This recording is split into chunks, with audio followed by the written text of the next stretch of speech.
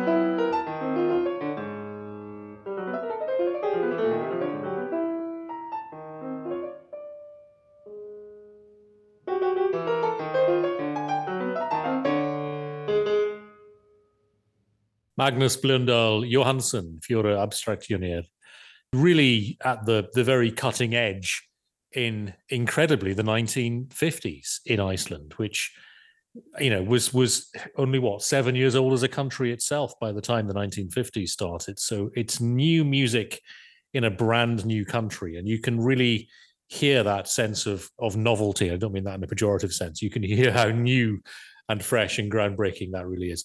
Let's take a trip to Hotel Thingvellir with Laurus H. Grimson, another very important name in those early groundbreaking experimental days.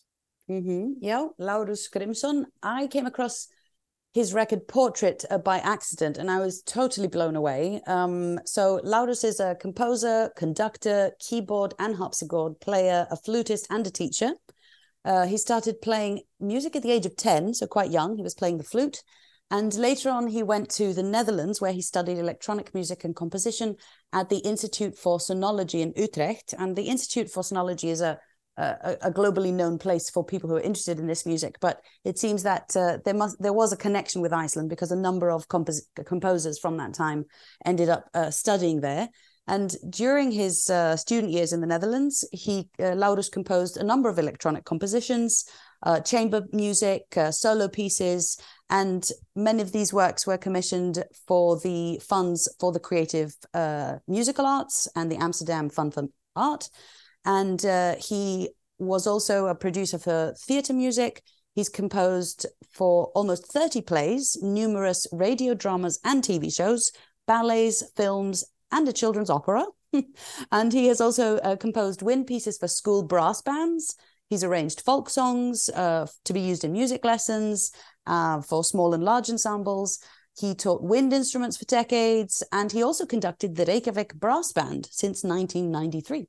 So this song is Hotel Thingvellir from his aforementioned album Portrait.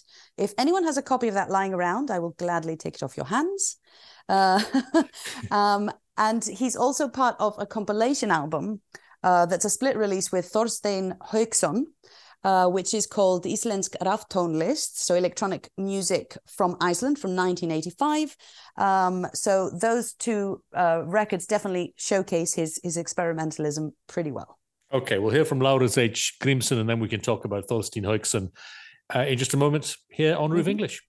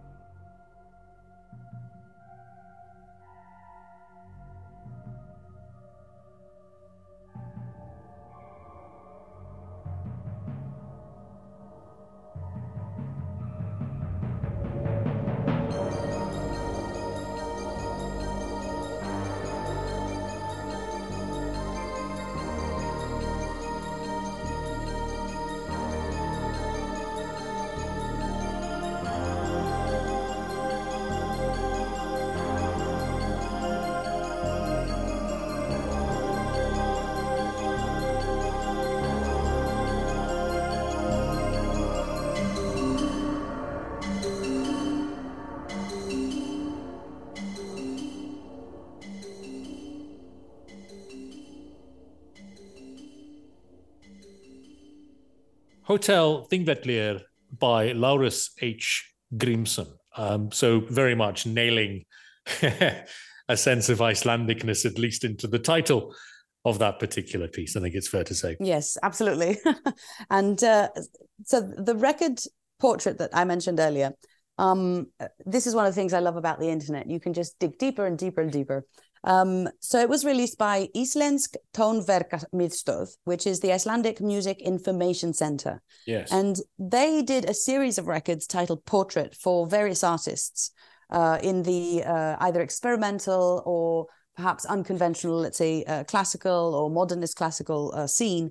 And they all have similar album covers with modern paintings adorning the cover, which is something you might expect from angular, ear-tingling music.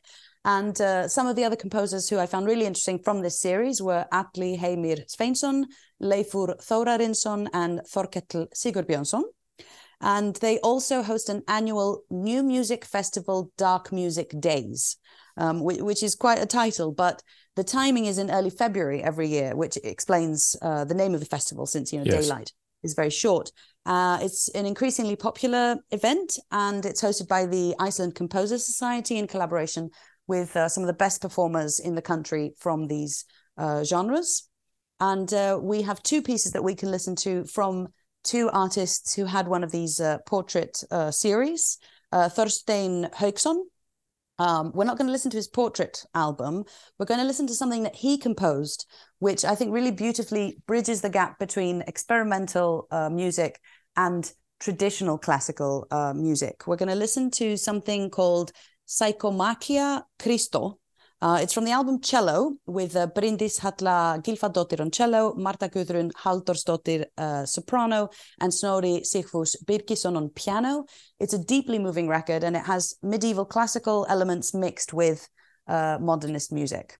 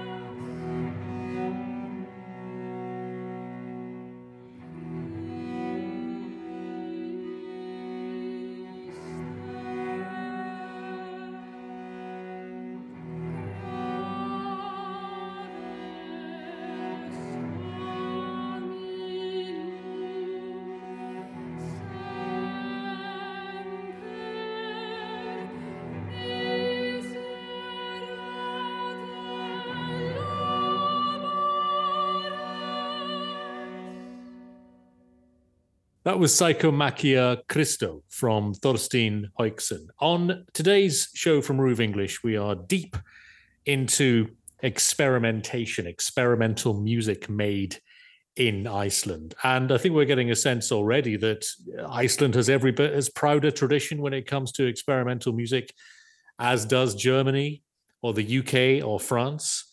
I think I wondered on our first episode if there was an equivalent to the BBC Radiophonic Workshop or the studios of the old West Germany National Radio, or indeed the facilities used by Xenakis in France.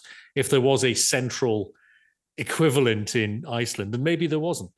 I'm not sure if there was at the time, but lucky for us, now there is a quite a prolific scene, perhaps because there is a crossover between, sound art, visual art, contemporary art, and also just plain electronic experimental music. And further on, we are going to talk about a couple of people who are actually also teachers at some of these spaces. Now, there are two artists that we haven't played any music from at all thus far in these shows. Three, I guess, if you count the band. So the Sugar Cubes / Björk and Sigur Rós. We've not played any songs from any of them. But the reason I mention Björk at this point is that she is famously to me at least, she is a fan of and has talked about being influenced by Stockhausen. So there again is an internationally known artist, an experimental artist, but a pop artist in the sense that she sold millions of records, who can certainly in Iceland trace her influences, her creative process back to those 50s and 60s experimentalists. So what we think of as experimental and abstract and difficult isn't always, is it? No, I don't think it is. I think approaching experimental music can be a little easier if you open up your mind to what music is and can be, but also to the experience of listening, as opposed to the experience of passively accepting music into your ears from a radio. So experimental music is more about the notions of sound and listening, and less perhaps about what is considered conventional music, with a beginning, middle, and end and a standard structure or something like this. And this is also why I find it so exciting, because it adds different elements and different aspects to this experience that is music, whether it's creating it or thinking about it or analyzing it or just enjoying it. Well, let us continue to expand those sonic horizons with Karolina Eriksdottir. Karolina Eriksdottir, also part of the aforementioned Iceland Music Information Center, who did a portrait album for her. She studied at the music school in Reykjavik, where aforementioned Þorkell Sigurbjörnsson was her composition teacher. She graduated from the University of Michigan, where her teachers there were George Wilson, who founded and directed that school's electronic music studio, and William Albright, both of them key figures in the American experimental scene. She has a master's degree in music, history, and research and composition. So, she's obviously knee-deep in the subject. And her compositions have been performed all around the world, including Paris, London, Glasgow, Tokyo, Vienna, the US, Germany, Spain, and Argentina. And she also has this, and she also blends perhaps traditional classical music or religious music with a more contemporary way of composing. Her track is called In Viltu Solis.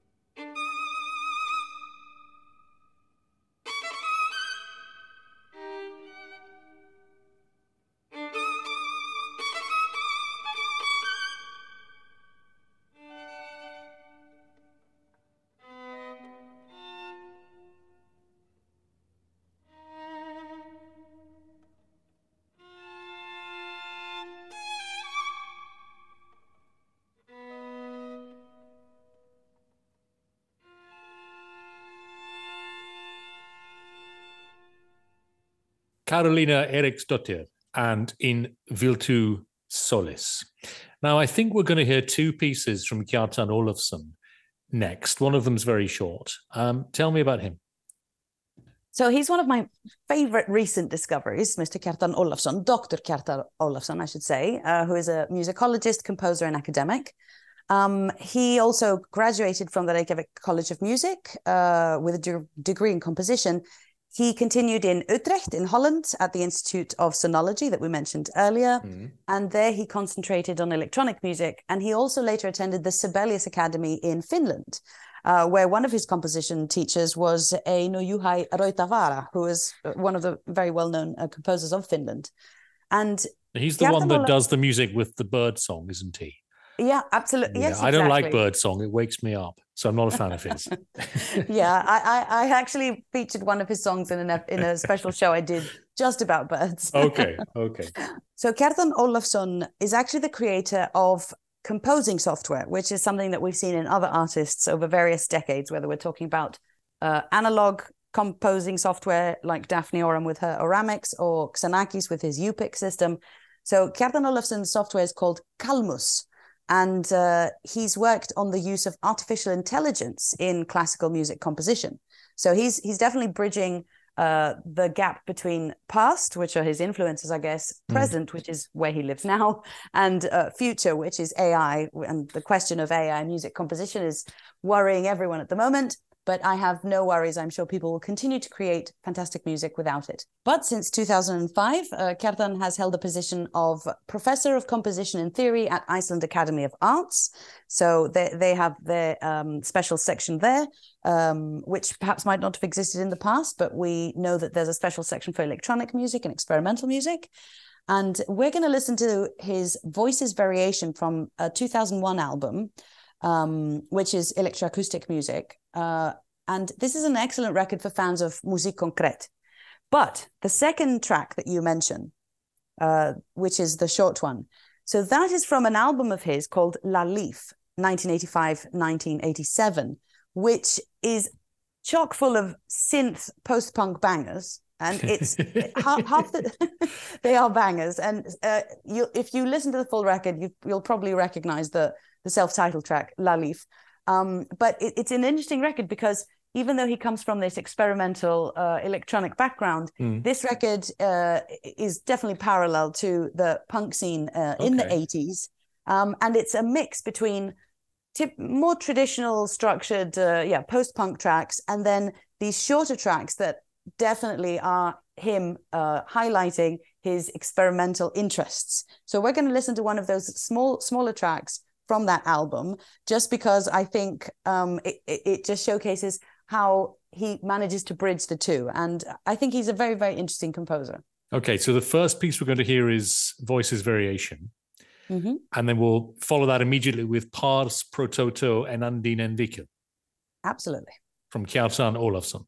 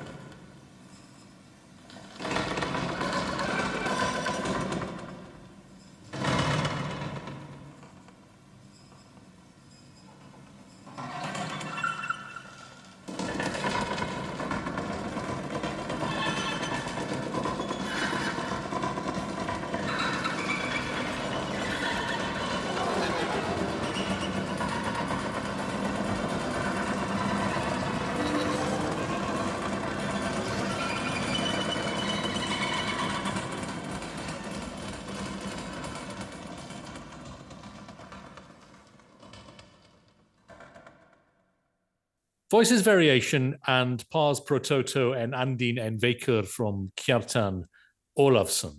And if you heard our show last week on synth punk, you might be, given what Lydia said a few moments ago, compelled to seek out those synth punk bangers, which apparently surround one of those pieces somewhat unexpectedly. Right, let's continue looking at just the tiniest fraction, I guess, of experimental music or music that could be described in such a fashion in Iceland. Yep. So next up, we have Ríkharður Friðriksson. As far as purely electroacoustic music goes, I did stumble upon Ríkharður and was very impressed with his work. He was studying in The Hague, also attended the Institute of Sonology, taking courses in algorithmic composition.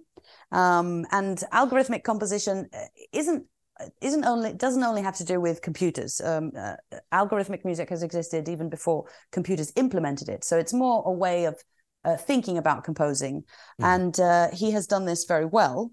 Back in Iceland, the aforementioned Atli Heimir Sveinsson and Þorkell Sigurbjörnsson were also two of his teachers. So as we see, even here, the scene is connected. He now lives in Reykjavik, composing and teaching composition and computer music at the Iceland Academy of Arts, which is also where Kjartan Olafsson teaches. And he creates electroacoustic music, working mostly with natural sounds and their movement in space. Or he also does improv work, which is another type of experimental composing, where he plays electric guitar and processes it through live electronics. The track we're going to listen to is a collaborative work he did with Eygló Halldórsdóttir, titled Hustle and Bustle No. 2, and it's from the opening event of Sequence's Real-Time Art Festival from 2013. It was an audio-visual interactive work in the Sculpture Garden in Reykjavik.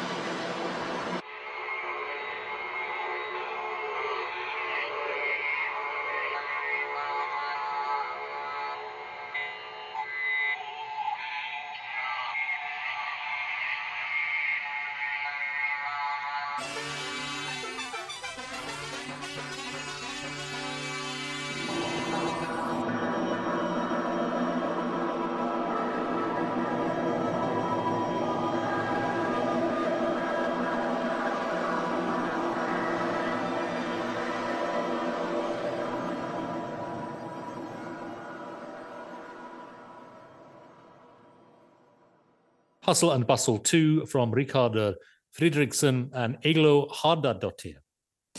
We move now to the box tree from Skuli Sverrisson and Oscar Gudjonsson. What can you tell us about Skuli and Oscar and how they fit in to what we've been listening to? So Oscar, people may remember, he is the saxophonist in ADHD, ADHD, who we discussed on the jazz episode. And Skuli Sverrisson is a bass guitarist and composer. He has worked with some pretty amazing names from all around the world, from free jazz legends to music icons like Lou Reed and composers like the late Ruichi Sakamoto.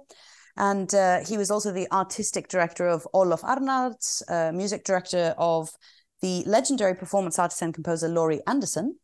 And he has also composed for dance, theatre, cinema. He has appeared in over 100 recordings and performed all around the world. He has been awarded 5 Icelandic Music Awards, including Icelandic Album of the Year for his album Seria in 2006. But we're going to listen to something he did in collaboration with Oscar Gudjonsson, the track Box Tree from the album of the same name, with Skuli on acoustic bass guitar and Oscar on tenor sax.